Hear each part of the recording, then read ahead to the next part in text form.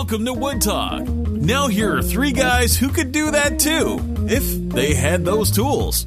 Mark, Shannon, and Matt. All right, it's episode number 440 for June 18th, 2018. And on today's show, we're talking about selling tools before you move, your first trip to a lumberyard, and table saw power. And before we get into the meat and the potatoes, let's thank some folks who helped us out over on Patreon. And that's patreon.com/woodtalk if you want to join in the fun over there. So No Deuces, John Baird, and Andy Sims, they all signed up for different levels. I'm not going to tell you how much they signed up for. That's private information. And you can go there and see what levels we have, what you get in return. But the most important thing is you're helping to keep this show going. That's one of our levels, isn't it? If you pay a certain amount, you get to find out how much everyone else contributed. Yes. Yeah, we disclose all of that private information. We just send you a download. We basically download the GDPR privacy file and send it to you. That's it. Yep. That's how we do it. Perfectly legal, too. So yeah, go to patreon.com/woodtalk, and that's how you get involved in that whole thing. And I think we'll just get right into it today. What's on the bench? So for me, gentlemen, I did stop working on a executive desk and started working on a coffee table midway, and that was a problem. But it wasn't so bad once I got started on the coffee table. I kind of knocked it out in about 5 days, so that was okay. But now I've got the same transitional problem because I have to stop the coffee table. It's not 100% done, but I still need to stop it because the executive desk is more important. I got the table as far as I needed to get it to help me with my class that I'm teaching. So it's not important enough that I need to actually finish it right now. So that thing has to go to the side. So I go back to the desk and switching gears again. So my brain's just like kind of going haywire and sparking once in a while. It's a pain in my butt. I do not like doing that. But aside from those two projects, the next thing that happened, well, this past week was a lot of sitting at the computer and dealing with book round 2 type stuff. Ugh. So yeah, so there's a couple of chapters in the book that I really didn't flesh out, and I have all the photos that I took, but I never went back and assigned, captions to photos and organized it. So I had to do 2 chapters worth of that. I had to do a reshoot today, which was fantastic because it's now summer. It's a 95-degree day here in beautiful Denver. And I had to put on a long sleeve shirt for continuity reasons. Yeah, so I think I wore yeah, but it's a dry heat. Yeah, not in my armpits. It's not. Continuity. It's my favorite thing. Yeah, well, and the funny thing is, I did do all that during the winter, and I don't really worry about hiding my tattoos too much. But if I'm doing something that's going to go out to a lot of people and potentially a lot of people who don't know me, if I actually can wear a long sleeve shirt and it's comfortable anyway, I actually think that's kind of a good thing because I think it's weird. We still live in a world where tattoos can be kind of divisive to people.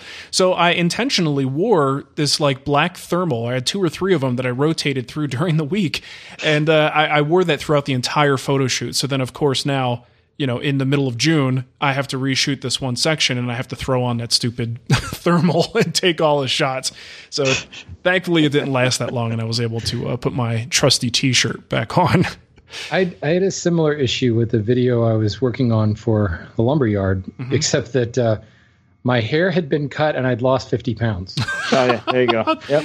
That would be a little bit disjointed. I just had to, since the camera adds 10 pounds, I just put 8 cameras on me and figured it would look all right. Yeah, there you go. Yeah, there was just no, and the worst part was it was a coloration video.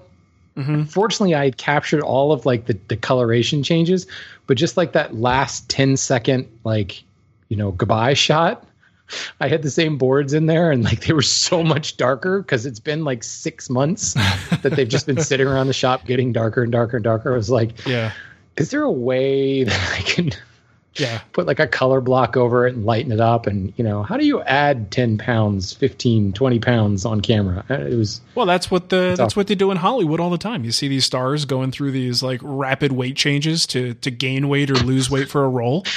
Not in an afternoon. I read an article, and I think it was, what's her name? Charlize Theron. And she was talking about how for one role that she had to really get heavy. And she's like, she had to wake herself up in the middle of the night to eat mac and cheese. And I'm reading this going, there aren't many people who are going to want to sit here and read about the difficulty of being, a star who has to wake up to eat mac and cheese. Like she was paid $9 million for doing it. Yeah, it's like, whoa, boy, that's really tough. Like, who doesn't enjoy a 3 a.m. mac and cheese? It is kind of shocking though, like, because then they can go back the other direction with the aid of a personal trainer. Yeah. It's like, oh, and then I lost it all over the course of a week. Yeah. Can't be healthy to yo-yo like that though. No, probably not. Okay, and to finish this off real quick with because the book is in round 2, things are a little bit further along, and I actually do have some insight as to a release date, which is now slated for March of 2019. So it's a little further out than I thought, but I guess I don't know. I only did this once before. What the heck do I know? But I don't know. I think you probably prefer that than like trying to rush it. Yeah, exactly. So that's what I'm thinking. We have plenty of time. You're not in a rush to get this book out for any reason, are you? Like, I really need to have it out because I need it out there for something other than impatience. Like I did gotta pay the cable bill, yo. Yeah. I mean, look at what we do. We've got we make a video. The video's typically out like that day or the next day. Like we very rarely make stuff and just let it sit around. So I'm in this mindset of like, wow, there's a lot that could change between now and March of 2019. Like, I would like to see this thing go out to the public since I've been talking about it and promoting it. But it's fine. It's fine. We'll have a nice, pre-release, pre-sale sort of bonus thing, and people will be able to get some cool bonuses by buying the book ahead of time. It gives us plenty of time to plan all that stuff. So it's all good. Yeah. It's probably not good to release a book around Christmas either. So it's good that they're pushing into the next year. Really isn't like the best time, you think? I don't think so. Maybe. But I would guess, like, the way I look at it is I don't want to bother people with my stupid book when they've got holiday and family stuff to worry about. Maybe you as a marketer perspective. Yeah, I'm not saying this as a this is a statistical experience for me. This is like personally, I don't want to be worrying about this book around Christmas time. I don't want to push this down people's throats at Christmas. I'll wait till New Year. Yeah, go buy important stuff. Don't go buy my book for Christmas. So anyway, that's about it for me. And Matt, what you got going on?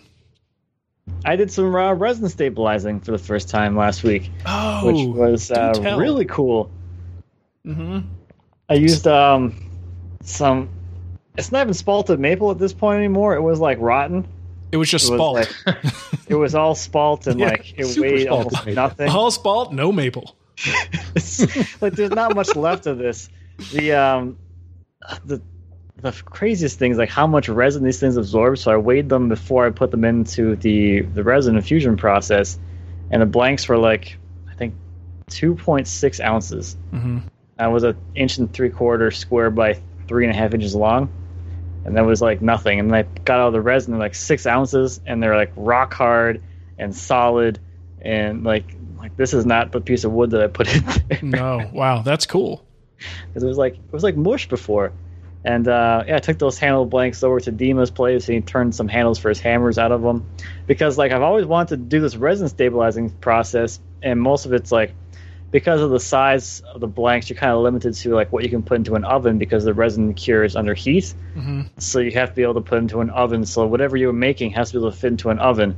And you probably don't want to do it in your kitchen oven because it does off gas and fume. Oh. So you don't want to be like cooking like in that oven afterwards.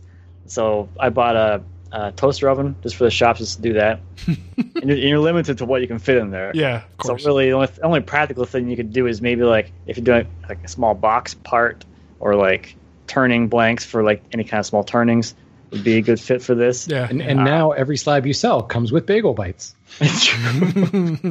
Yay! Mateo would be happy. Filling a void in the lumber market, man. I'm telling you this right now. Come by and have a snack while you look at some slabs. It's awesome. So hey, that's actually got some legs. That's a good idea. Yeah. I'm always hungry when I go buy lumber. So tell me more about the stabilization process and like the material you use, because I've never done that before. Yeah, so you can do use cactus juice. You can use, there's a few different brands of stabilizing resin out there, but they're all kind of like the same principle where they cure under heat. So it's like normal epoxies cure under a chemical reaction. Mm-hmm. With this stuff, you have to heat it before it actually cures. So you have an unlimited amount of time to get as much resin as you need to fully saturate that piece of wood with as much resin as it could possibly handle. So what the process is doing is replacing all of the empty space, all of the airspace from like the pores and little bit of empty space inside the wood, regardless if it's like punky or not punky or solid or whatever, filling that all with resin. So you're increasing the density. So it's heavier. It's also stronger, and you can polish it a lot more. And it's a pretty cool and crazy process. But the problem I always had is like I'm not a turner, so like if I would just like make a blank and like, okay, cool, here's a blank of wood that's stabilized. So what? Now what? Yeah. But I'm like, oh, I can stabilize some blanks, take them over to Dima's place, and you can just turn them in like a minute into a handle. You can see what they look like afterwards. Now, does Dima give you any feedback? Is it like turning acrylic? I mean, is it kind of somewhere in between? I don't know. He's so fast that I don't think he notices anymore. His eyes are closed. He doesn't know what's happening. Well, the videos, like the sound, it was really loud. Like the pitch of the sound his tool was making. I kept looking at the tool thinking, what are you using over there? It was like industrial aid. Maybe it's just the speed and depth of cut he was making or something. Yeah, I think there's a lot of that because he was using a spindle gouge or a roughing gouge or something like that. One of those standard gouges and a benchtop mini lathe. But it's also, because he's crazy, it's like spinning at like whatever the maximum speed for a benchtop lathe is. So it's probably like 2,000 or 3,000 RPM to get that cut speed, and with the gouge and with the huge depth of cut. It was pretty loud, but the shavings, there weren't really any shavings. It was all dust. It was a very, very dusty turning. So there was a lot different than turning like a normal piece of wood. But I don't know if that's just because there's just so much resin in that specific blank because there's like almost no wood to begin with. So you're mostly turning resin in it or what? But I don't know. It's cool. I think I might do more of that. I got a lot of small stuff that I could turn into blanks for something.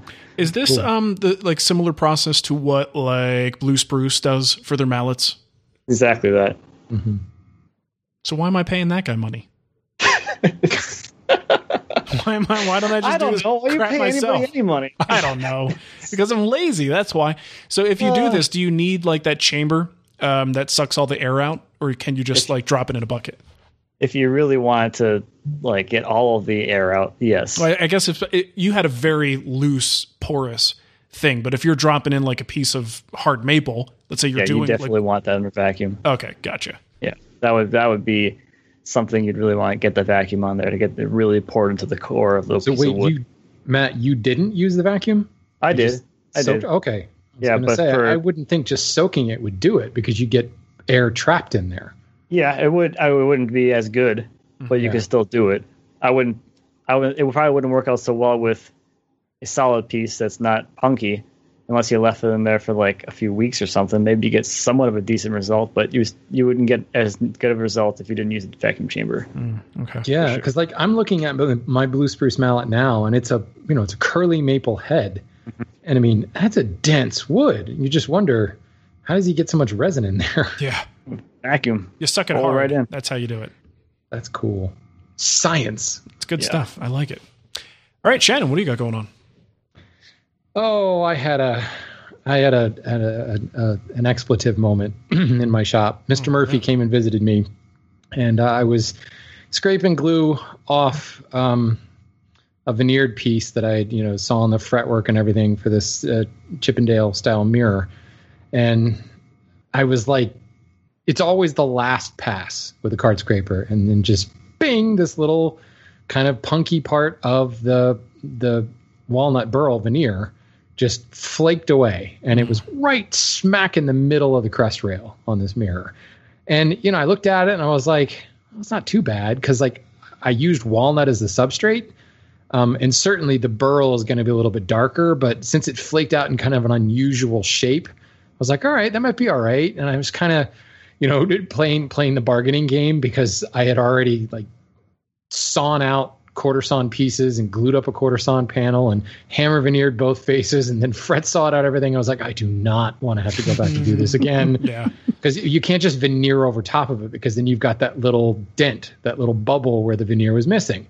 So I'm like trying to figure out any way to avoid this. I'm like, let's just rub some mineral spirits on it and see what it looks like. And it was like, oh my Lord, that looks terrible. It was basically like It might as well have been like a light bulb right in the middle of the piece. Just look at me. It's just this. I mean, it was walnut underneath, but it wasn't sapwood, but it might as well have been sapwood, just like screaming out the middle of this thing. Oh God, how am I going to do this? I'm going to have to come up with a patch. So I had to like go at it with the X-Acto knife and make sure it was right, essentially where a knot was, which was unfortunate because I put it there on purpose because it looked kind of cool. It's a book matched area, but it was just, a really weak spot of the veneer.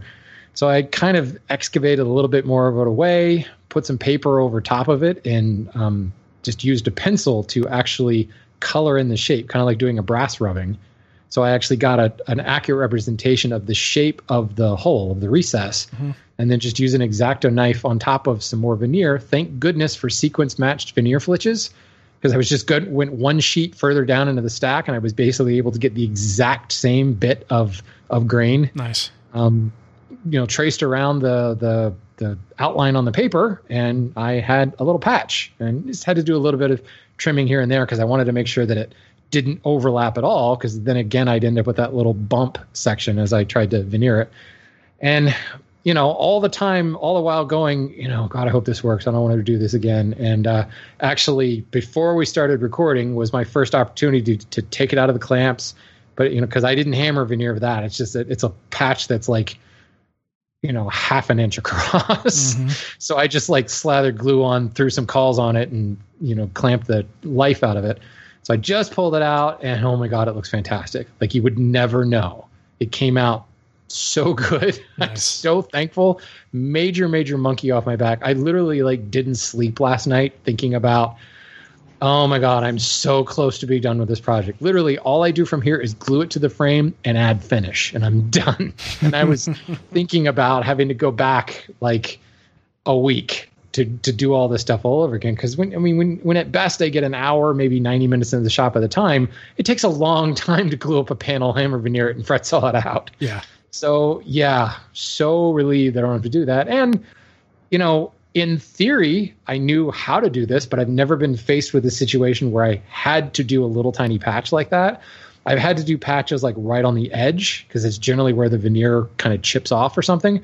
And that's pretty easy because you can just glue it in. You can always trim it with a knife, like around the edge of something later on. This was fully enclosed in there. And because I guess because it was so figured, I was a little bit of an advantage because there is no grain direction to burl. It's all just nuts. So I suppose I could have put anything in there, but because it's such a focal point of the piece and it's right in the middle of the piece, such a relief. So veneer patching for the win. Yay. Nice. Sounds like it worked out. That's good. All right, let's get into what's new. Not a ton of stuff here, but yes, let's do that. Okay.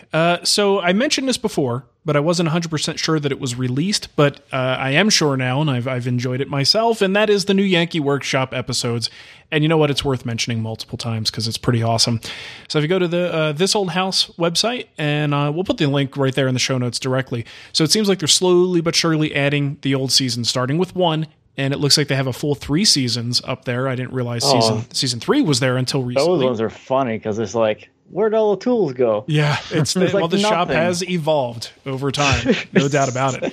So they are up to season 3, and it looks like there's a placeholder for the page for season 4, but no videos there yet. So definitely go check it out. This is great. This is like history. The fact that this is actually out there. A lot of us really as woodworkers grew up on this stuff, and it's just fantastic. I've been loading it up on my iPad. And every weekend now, I just have that going while I'm cooking breakfast for the family. It just reminds me of, actually reminds me of times when I didn't actually have a family, but I was the lonely guy making, breakfast for myself. So it's a little happier times now. But yeah, seriously though, it's really, really good. New Yankee Workshop, and it's free. And if you pay for their insider thing, which I don't do, but that's This Old House premium thing on their website, you actually get all of the plans and the measured dry rings for free. Well, not for free, as part of your membership. You got to pronounce these things correctly, guys. I mean, if you're gonna. Well, hello, my name is Norman. I like to do dry rings. Dry rings. Okay, I think that's about it for that. Shannon, what do you got there? Cool. Well, I don't know, maybe gotten 30, 100, 150 emails about this. Bridge City Toolworks is being sold to Harvey Industries, a Chinese manufacturing company. No! So John Economaki, the president, founder of Bridge City Toolworks, posted on his blog. Those are still things.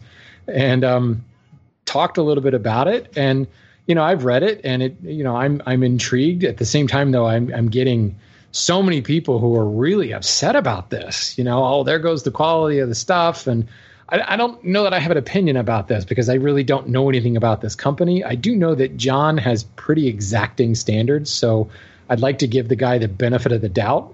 Then again, he could just be golden parachuting it, and good for him that he's got that option, But yeah. Have either of you guys owned Bridge City tools at all? I have 2 squares that were bought for me as a gift. That's so funny. Yeah, I'm in the same situation. I have a square and a 6-inch ruler that were bought for me by my mother-in-law. Yeah. I've never really saw a need for any of their tools. I always thought the designs were cool. I always thought there was some really innovative stuff there, but it was, to be honest, the prices were a bit out of, the ordinary, but I always kept an eye on it. I always thought the Joint Maker Pro was a cool idea, but it just nothing never really landed in my shop for that reason. So yeah. I don't know. I'm kind of curious just to sit and watch and see what happens here. There are some companies in China that manufacture good stuff. If you give them the specs and tell them exactly what to do, they will do good stuff. It's not all bad over there. So I don't know. What do I know? Well, I think the gut reaction for people, like the knee-jerk reaction, is to go, "Oh, Chinese manufacturer," right? Immediately make losing American jobs, sending them overseas. Sure. Now, aside from that issue, that's not even what I'm just talking about. Quality that people tend to harp on. I don't say it. Someone will write in and say it. Of course they will. Of course. But this company, we have talked about them in the past. Do you know the thing that they make that we've discussed at some point, or maybe even not on the show, but I know it's been in our circles. They made something. What, Harvey Industries? That dust collector thing? Is that that floor standing. That sounds familiar. Big dust collector deal that like was all the rage, and everyone is saying it's super efficient. And I've even got people saying you got to try it in your shop. And I'm like, have you seen the size of that thing? Like, you want me to bring? It's basically like a floor standing freezer, which I don't have room for that in my shop either.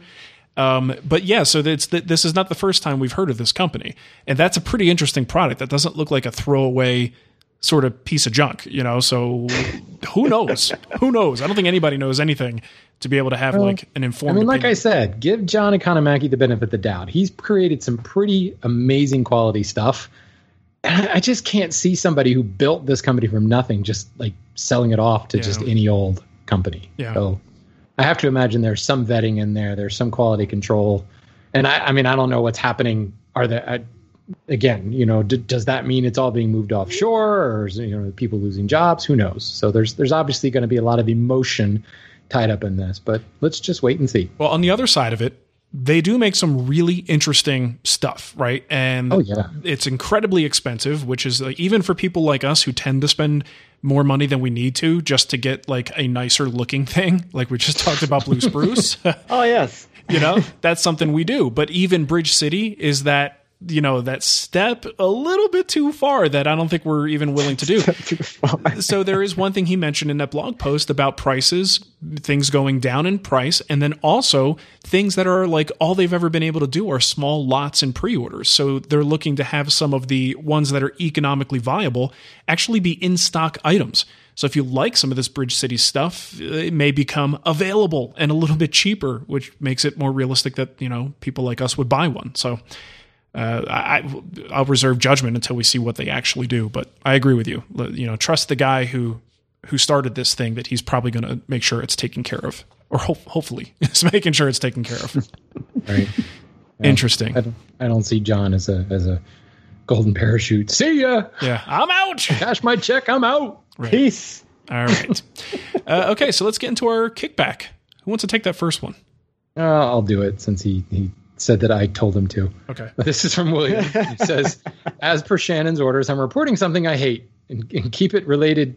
And to keep it related, it's something I encounter all the time on Instagram. I have a very small Instagram following, not much over 120 followers most of the time, and I'm fine with that.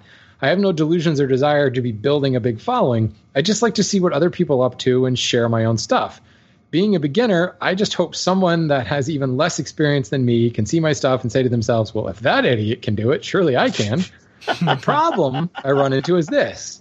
90% of any new followers I get are just reposting other people's stuff with an occasional, quote, sawdust is man glitter t-shirt for sale. Oh, yeah. I've noticed Matt is a very frequent victim of these people. Anyway, they start following me, presumably waiting for me to follow back. I don't follow back, and they quit following me after a few days. It's just annoying to me, and I'm sure you guys don't even notice this kind of thing with the size of the audience you have, but I'm betting a lot of other people in your audiences are in the same boat as me. It's a good point. I don't notice that because I rarely pay attention to the who's followed and who's unfollowed because it just seems like such a flux type thing. But yeah, I don't know. I mean, I think that's since the beginning of social media. It's follow in order to get the refollow type, the reciprocal follow, and I don't know. Well, and also he's talking about aggregator accounts, which again, since blogs began, people, especially with when RSS feeds started, websites would just scrape your RSS feed and publish it on their page and surround their ads around it. This has been a constant battle. So this is just the new Instagram version of this, age-old problem. Age-old. I mean, internet age old.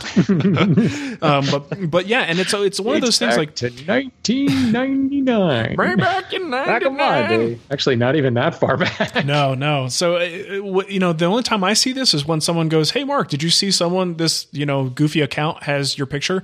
And they always will, well, not always, but most of the time they will tag the person and credit them, which I guess is something they feel absolves them of their guilt. But they're still stealing a photo and using it for the sake of selling t-shirts or 16,000 plans or whatever it is.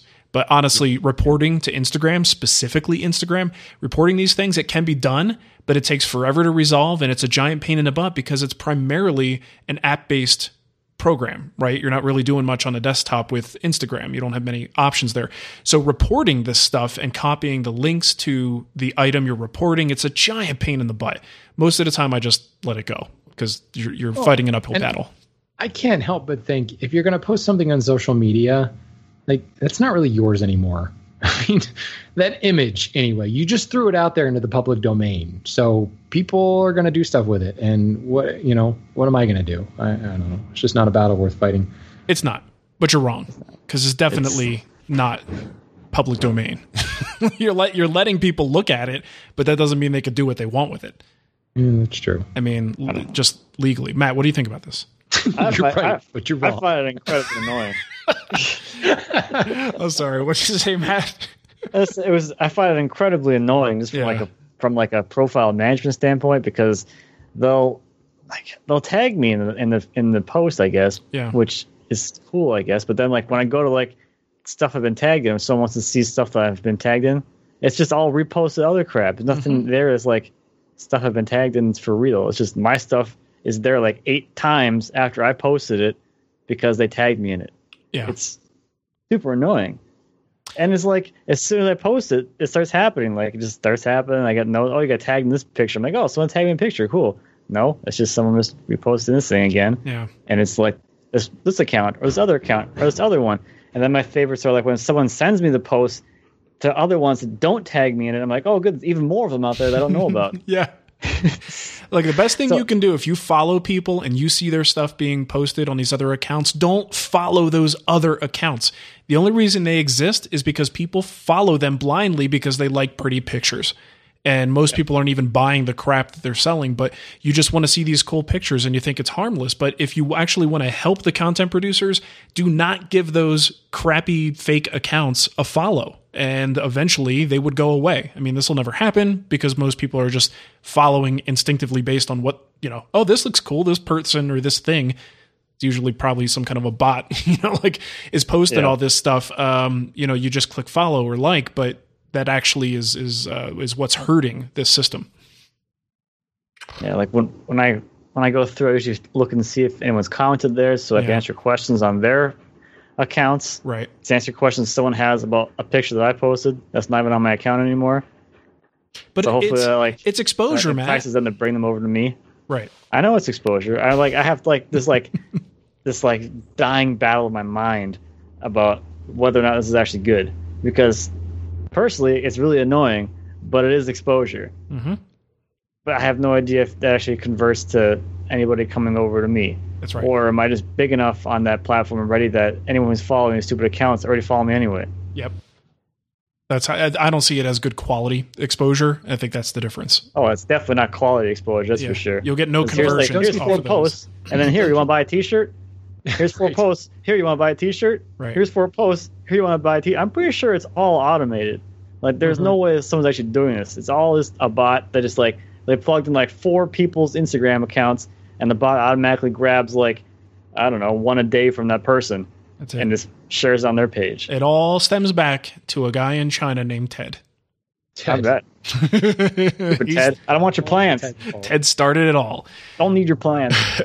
All right, so we got another piece of kickback here from Matt. He says, "Hey guys, I got a question observation. I'm hesitant to even talk about this because now we're going to be focused on content again.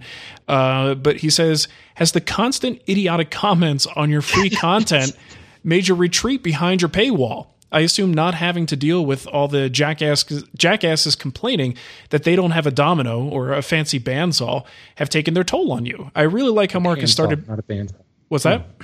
A handsaw, not a bandsaw. Oh yeah, fancy handsaw. Well, get some credit to the hand tool guy. Well, I'm thinking he's talking about Matt's giant, bandsaw. That's true. But anyway, good point. Good point, Mark. It's fine. I got it. He says, I really like how Mark has started pulling little gems from guild builds for the free site. And how does the internet repay him? They complain. I don't have a domino. I don't make or plan on making knockdown furniture, but I watched the video because it was interesting. And yet people complain about this free content. I would like to make a suggestion. Stop apologizing for having the tool, shops, resources you have. You have all worked very hard to get where you are. Don't feel bad about it. They hate you because they ain't you. I don't want you to quit. I like that. But with all the yahoos you deal with, I wouldn't blame you, Matt Parker. So that I just thought that was nice. That actually made me feel better to read that. That felt pretty good. Yeah, but the thing is, he's right. I started posting more and smaller clips that are in a little more bite size, just to kind of get my free site content up there a little bit. And it is a real slap in the face, and it happens every time that someone takes the video I just posted. They take that as their opportunity to complain that I haven't been posting. Right? I mean, on a video I just posted, and it's like, oh, someone needs to punch you in the head. It is something that takes its toll, but I think over time, at least me personally, I could say I've sort of developed this love-hate relationship with it, and I have this kind of cynical sense of humor about the whole thing. And I'm able to dismiss most of it. Some of it annoys me a little more than others. Some comments are just like, they really bite in a little bit deeper. But mostly, especially these two guys here, know my like real unfiltered feelings about these things. So that's going to be a Patreon level too. Get a peek at the chat stream that goes on between what we actually say. No. But I do have. It's a really high Patreon milestone. Yeah, it would cost a lot of money. But I do have a very a cynical sense of humor outlook about this stuff because you have to laugh at it, but I also can still hate it at the same time. Right. And honestly, if I haven't like completely retreated behind my paywall yet, it's probably not going to happen. I still really enjoy my interactions out there that don't cost anybody money. But and that's a key point because I think about, that expression retreating behind the paywall, because I think I've done that in a big bad way, but it's not so much retreating. This is where I make money. I make some money through the public content, but I make so much more percentage-wise from the stuff that I'm actually charging for. So as someone who isn't doing this full-time yet, I have a limited amount of time. But honestly, I love creating stuff that goes out to the public. I really enjoy it because I do get, for every idiot comment, at least these days, I feel like it's gotten a lot better. For every idiot comment, I'm usually getting 3 or 4 good ones. Sent them over to me. Matt's getting them all now. It worked. Fantastic. Yeah. But it is enjoyable. It's one of the reasons I got into it in the first place. It's one of the reasons that I'm still doing it almost 10 years later, because it is fun. It's fun to share this stuff. It's fun to kind of to be a part of that community. But when I've only got 5 hours a week that I can really dedicate to this stuff, well, should I do this or should I do something where people are actively paying me for it? And that's what it comes down to. Unfortunately, call me a capitalist, but so it's not retreating. It's just only so many hours in the day. Also, I mean, like you're saying, it is not retreating. Rather than running away from something bad, you're running towards something good. And Yes, that's what right. That's And a very your, good way to put it. your interactions with your paying members are higher quality. They're deeper. You learn something from them as well. And it's more of an adult civil dialogue, which is something that is a little fewer and further between in the free environment. So you could see why someone would gravitate toward that. But to me, all these monkeys that we deal with out there, and again, you put it very well. It's like the lion's share are positive. But once in a while, it's the jerk that comes along. It's just the necessary evil of that process and what we do. Yeah, I think a lot of it too is like there's a lot of misguidance because this industry is still fairly new and there's not a whole lot of understanding around how these people are putting stuff out here for free and can somehow pay their bills. Yeah. So I think a lot of it comes from that, where they just don't quite understand that the stuff I put on YouTube doesn't actually like afford me a living. It's the stuff that comes around it, like the guild content or even a sponsorship here and there, but it's not the free content that really makes the money. Yeah. And at least the way that I approach these things is like, I mean, I'd be lying if I said it didn't like hurt on an emotional level, but from a business standpoint, the comments that I get like that just tell me that person is not in my audience. I would prefer for them to leave anyway. So, because I don't need people there that can be negative, don't like what I'm doing. I want to have an audience of people that care and are passionate about what I'm doing. Yeah. Right. Because, I mean, certainly there's an altruistic side saying, I do enjoy creating the content. I do enjoy sharing it. But let's be real. It's marketing content. Mm-hmm. I'm creating this free content because I'm hoping it will drive people to the stuff where they pay me. Yep. And the people that, it's so obvious you're not going to buy anything from me, nor will you ever. So that's cool. Do your thing.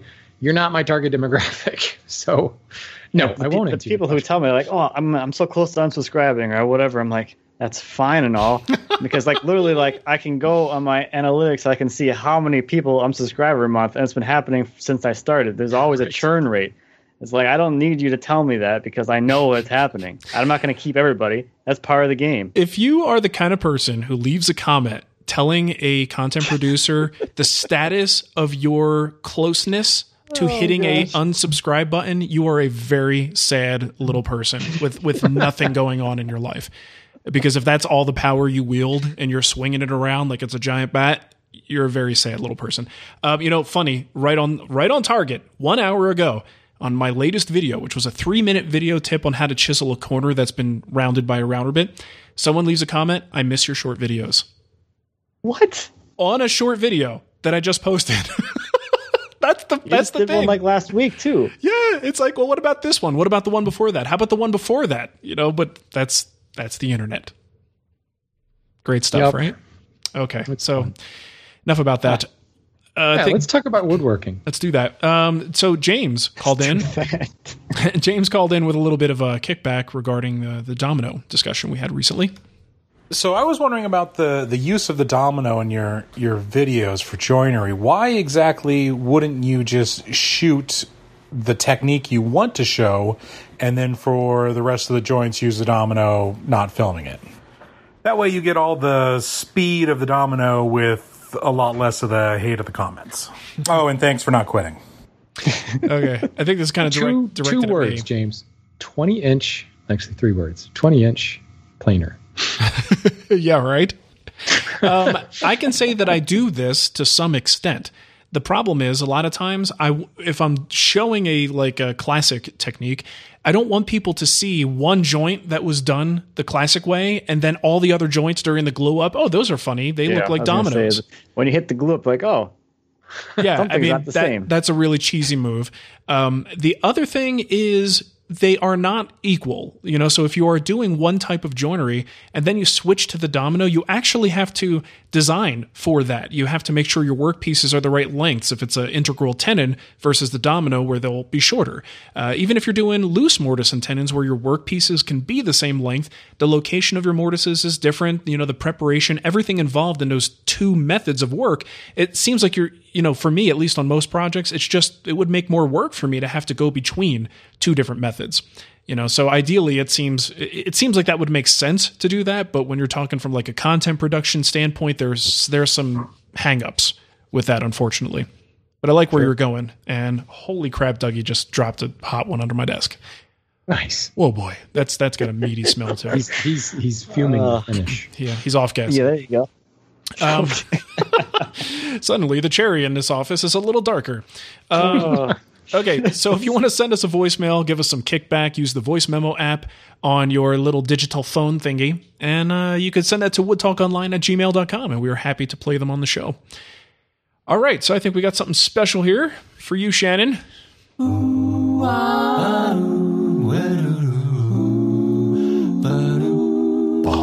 Shannon's Lumber Industry Update.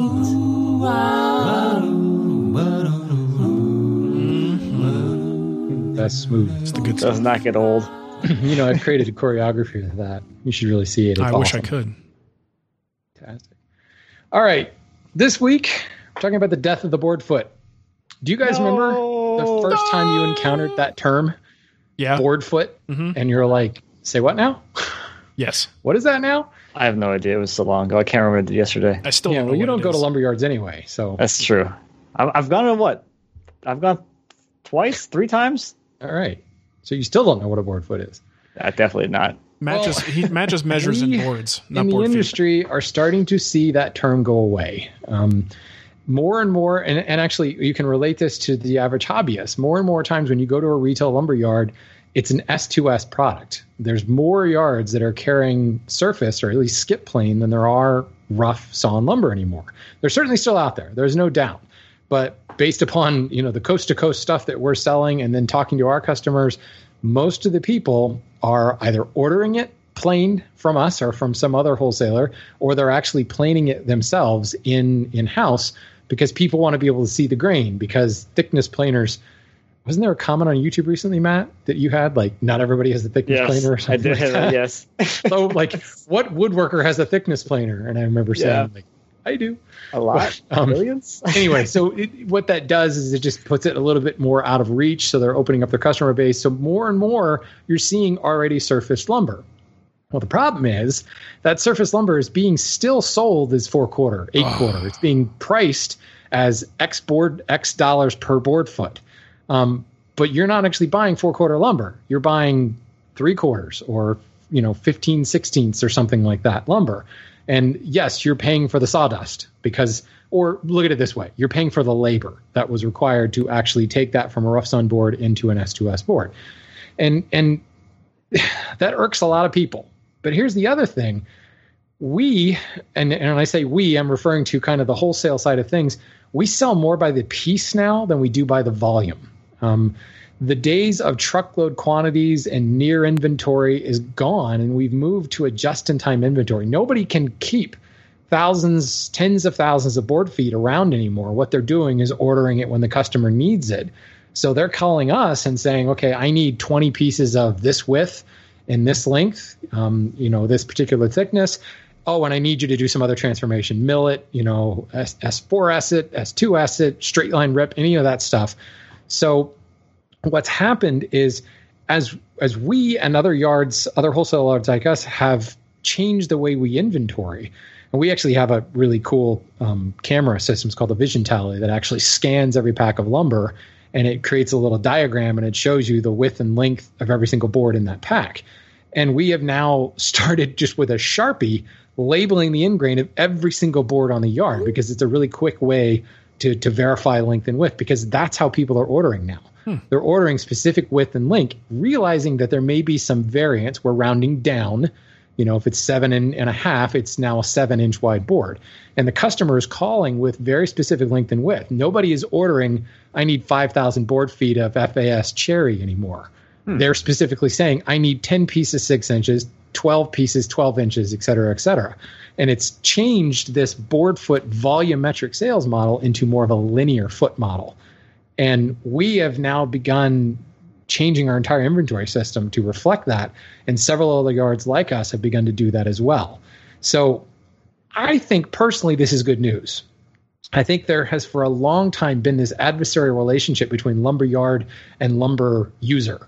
kind of how many times you've walked out of a lumberyard going, I just got shafted somehow. I don't understand, but somehow I pay too much money for that. 3 times, I believe. Yeah, Every all time. 3 times. Yeah. I mean, the fact that the lumber and most industries have their own vernacular, right? I mean, they have your own terms, and if you're going to do business in that industry, you kind of have to learn those terms.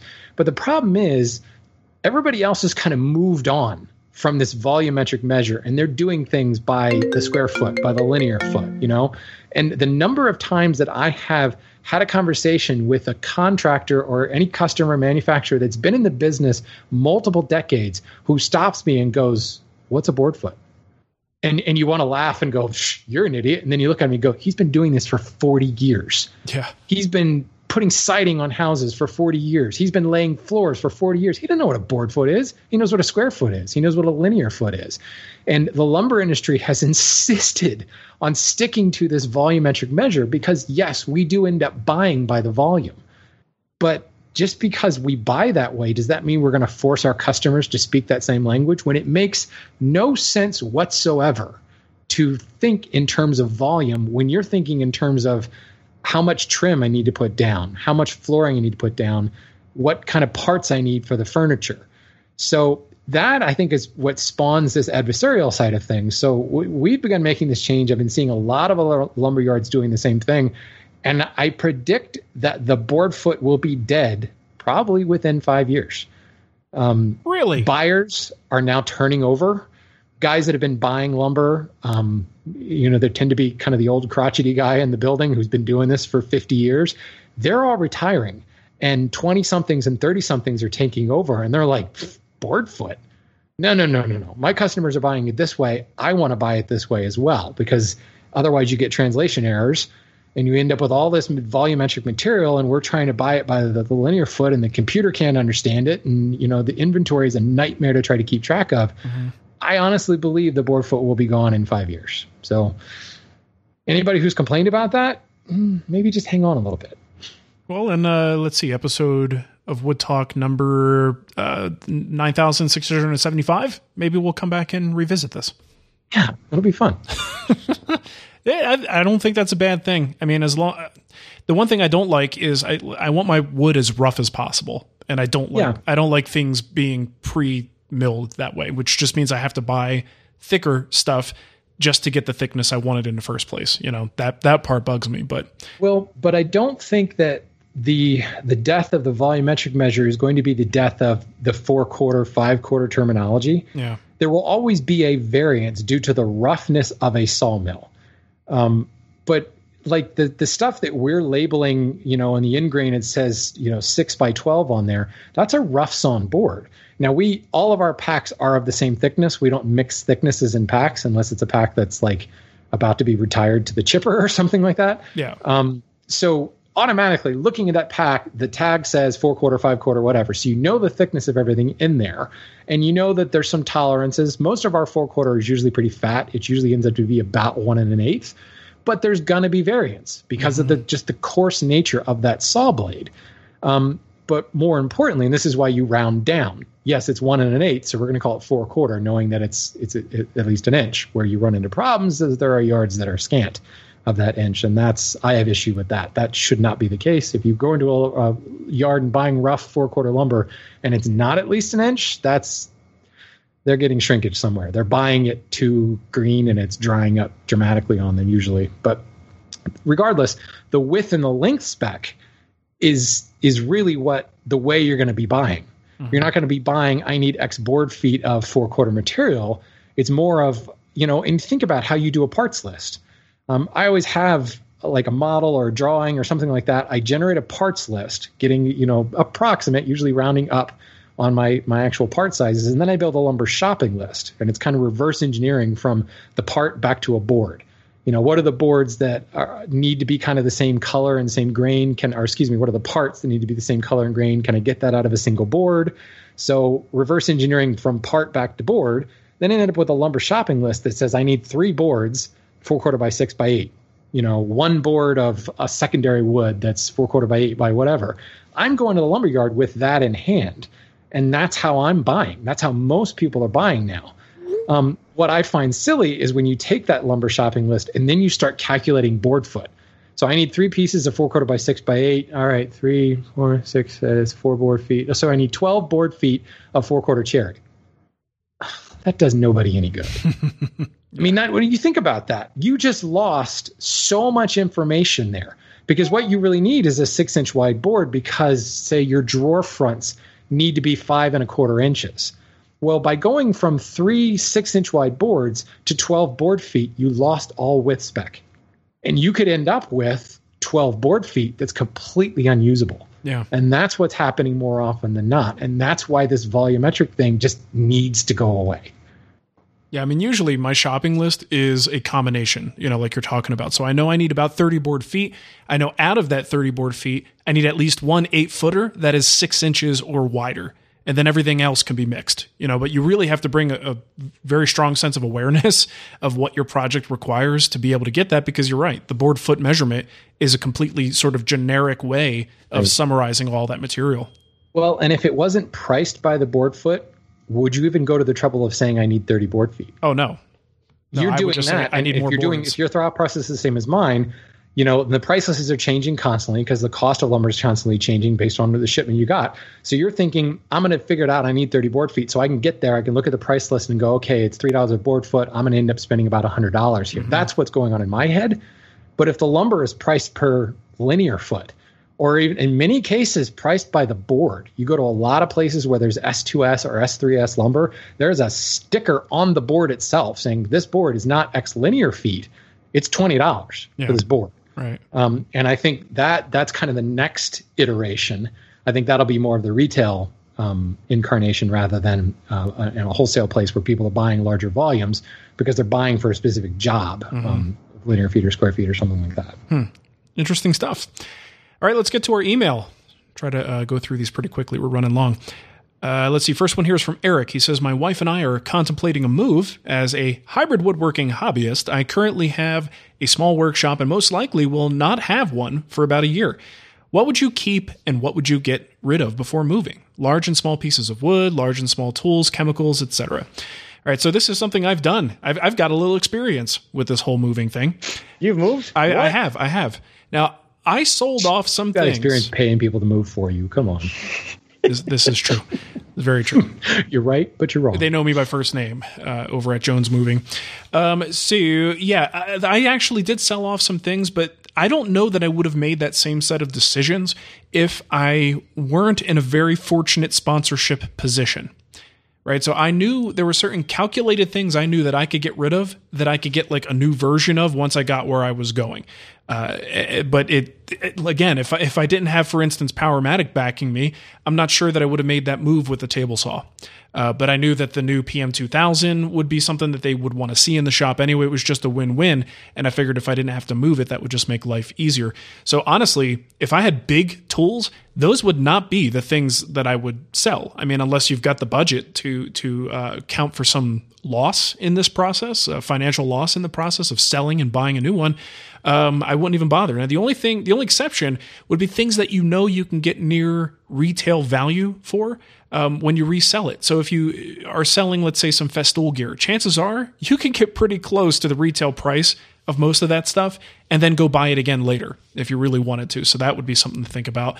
I would definitely offload chemicals, anything that's volatile. I probably would not want to put those in storage for a period of time, but I would bring the expensive tools and make sure that those make the trip, because it just doesn't seem like it would be financially smart to sell those and then buy again later. Let's see, what else did he mention there? Wood. Okay, so that was a big deal. The wood takes up a lot of space and it's a pain in the butt to move. So my justification for that was I'm going to sell off all the stuff that's kind of easy to get. And I could sell a big, lot of this, give it to someone else. They could do something good with it. And then I could buy more of more of the stuff when I get there. So anything that was really weird, exotic, figured, fancy, expensive, all that stuff I kept because that's just more difficult to replace. If I had a couple of cherry boards, a couple of walnut boards, these are things that I found someone who was willing to take it off my hands, and all that like scrap I call it scrap, but a lot of people might call it project wood because it's like it's a little bit too small to go into like the normal size stuff I make, but it's definitely not small enough. Maloof rocker left over. Oh my gosh, that was nuts! I was going through that for like a dozen projects.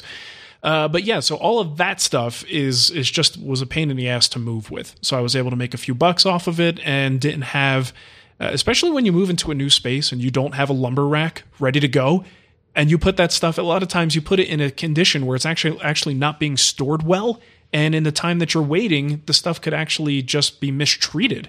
And then you wind up with wood that's not as usable as it was before anyway. So definitely think long and hard about which boards you bring with you.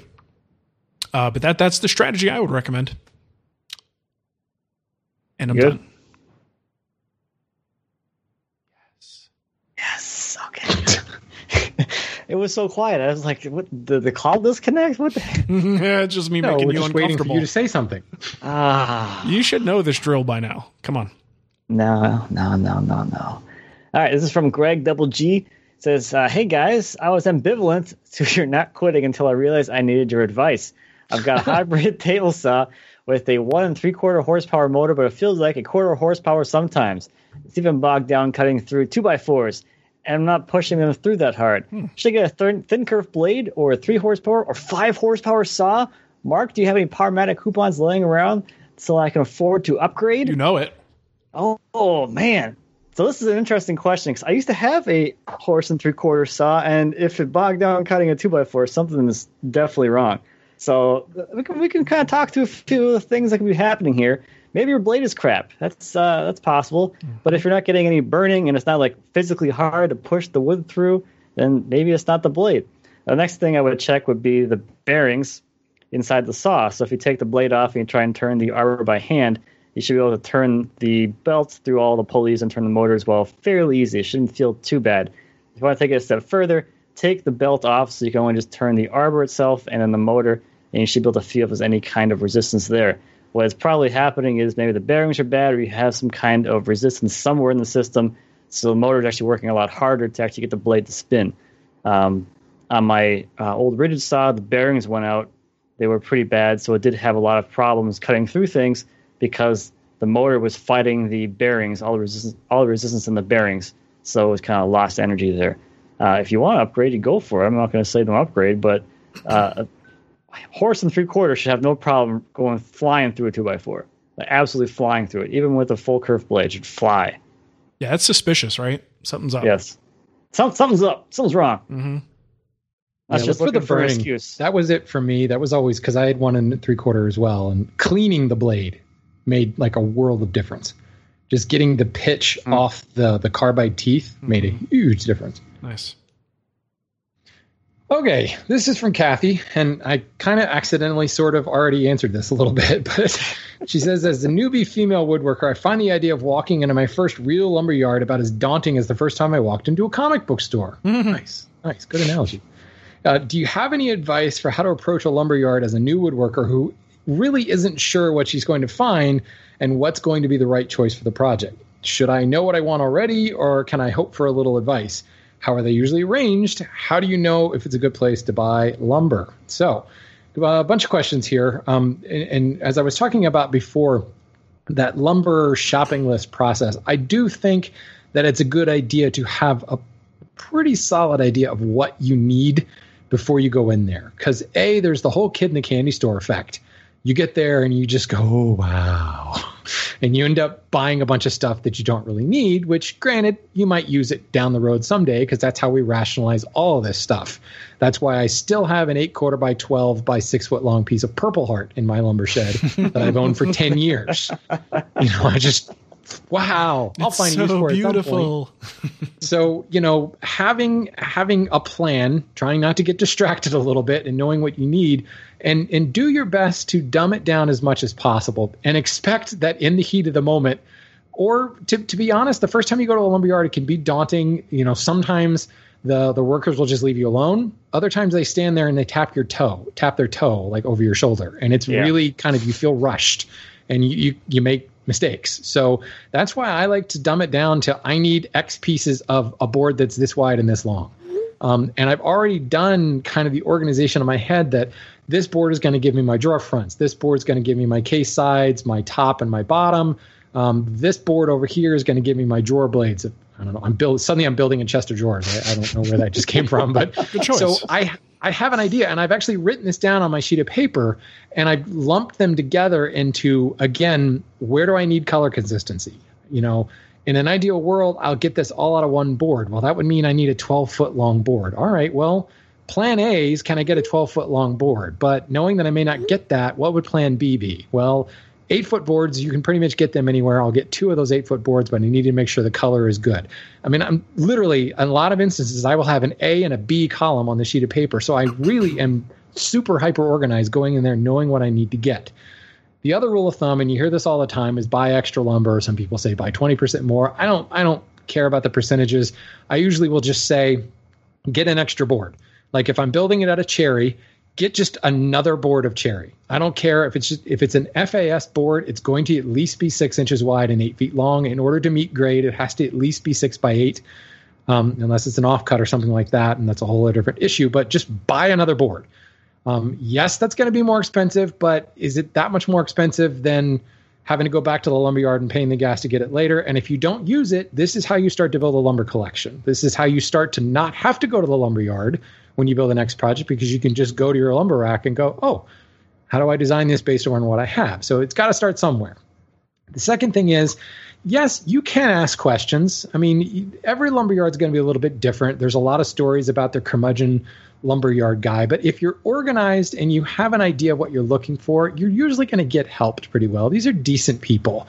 If you just show up and you say, I need wood, you can expect to be get faced with a little bit of exasperation. Well, what kind of wood do you need? Well, I don't know. What can you recommend? Well, again, you're asking this person to make assumptions about what you're building. And that's when things start to get a little bit weird. And if you've been going to a lumberyard for a while, you may develop that relationship. I have a relationship with some of the guys at Hearn Hardwoods where I can go in and say, you know what, I'm building a chest of drawers again. And I really want some pieces from my book. What do you have? Yeah. You know, and you can get that. But when you're first starting out, you don't want to leave that to chance. And if you run into that situation, you run into that kind of helpful personality, that's awesome. Go back to that lumberyard. As far as how do you know what's a good place to buy lumber, you kind of just need to go there and you need to look around and just see what is their selection like. What is their, is everything neatly stacked? Is it just kind of thrown all over the place? Are there other people shopping there? What's your gut reaction? The same way that you would make a call on buying something from anybody in person. You can pretty much size up the situation just by how well the place is maintained. There are cobwebs everywhere. That might be a bit of an issue. But the cool thing is, for the type of woodworking that the hobbyist does, you can get away with a lot of pretty crappy lumber that the industry or the commercial side of things would think was just awful grade lumber. We can still use it. I mean, look at everything that Matt has. That's all crap.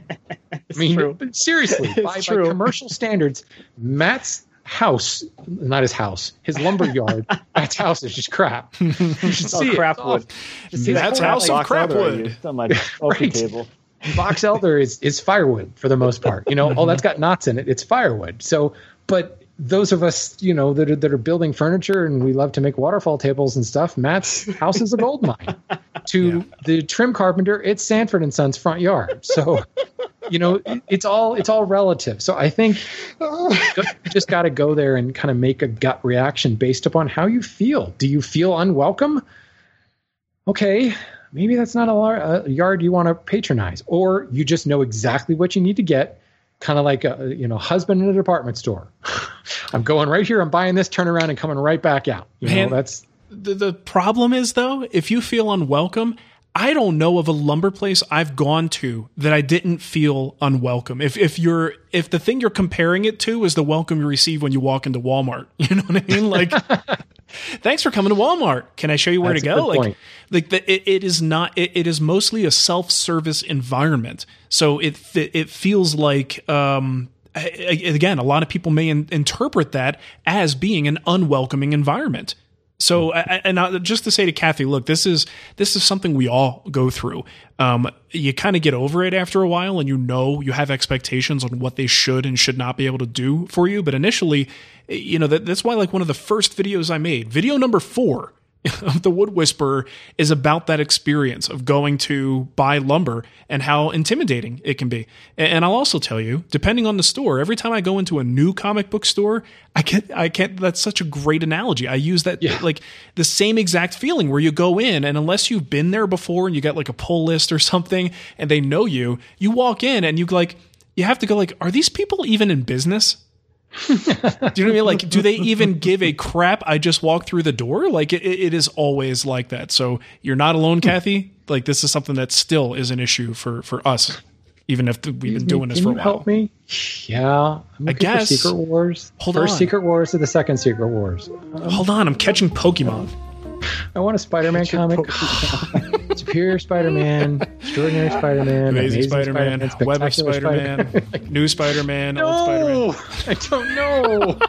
So great. Kathy, you write in anytime. You're a comic fan and a woodworker. Yeah. Let's talk about comic books next time, though. Okay, so if you want to help out the show, you can do that. You could go to twwstore.com, buy yourself a t-shirt. You can go to Patreon, patreon.com/woodtalk, and you could leave us a review on iTunes. We had a review here from Bill Herman. He says, there are other woodworking podcasts, but this is the only one I listen to on a consistent basis. The hosts are both informative and entertaining. Some other woodworking podcasts have hosts that, well, let's just say that there is a world of difference between being knowledgeable and able to share that knowledge in a way that holds people's interest. If you are a woodworker, you should be listening to Wood Talk. Well, thank you so much for that, Bill. That's a wonderful review. I totally misheard that. I mean, I said they're both informative and whatever. I just thought he meant like both of them are informative, and the third one not so much. Who's the third one? Ah, crap. Which one of us? Here we go again. This game again? Yeah, I don't know who they're talking about. All right, Shannon, give them the contact info, and we'll get out of here. I'd love to. If you have comments, questions, topic suggestions, things you hate, lumberyard stories, please send us a voicemail. Use your voice memo app and send it to woodtalkonline@gmail.com or use our contact form at woodtalkshow.com/contact. Go figure, right? Mm-hmm. Or leave comments on our website or find us on Instagram or the Facebook or the Twitters or Mark's Snapchat, all that stuff. Dude, I don't even do Snapchat. I'm an Instagram stories guy. All right, then go to Matt's Vero account. Yeah, that's a hot place to be. It's there. I haven't been there for 3 months, but yeah, go there. You need to tell them to give you to erase all of your private information. You're done with them. It's fishy over there. All right, well, thanks for listening, everybody. We will catch you next time. Bye-bye. See ya.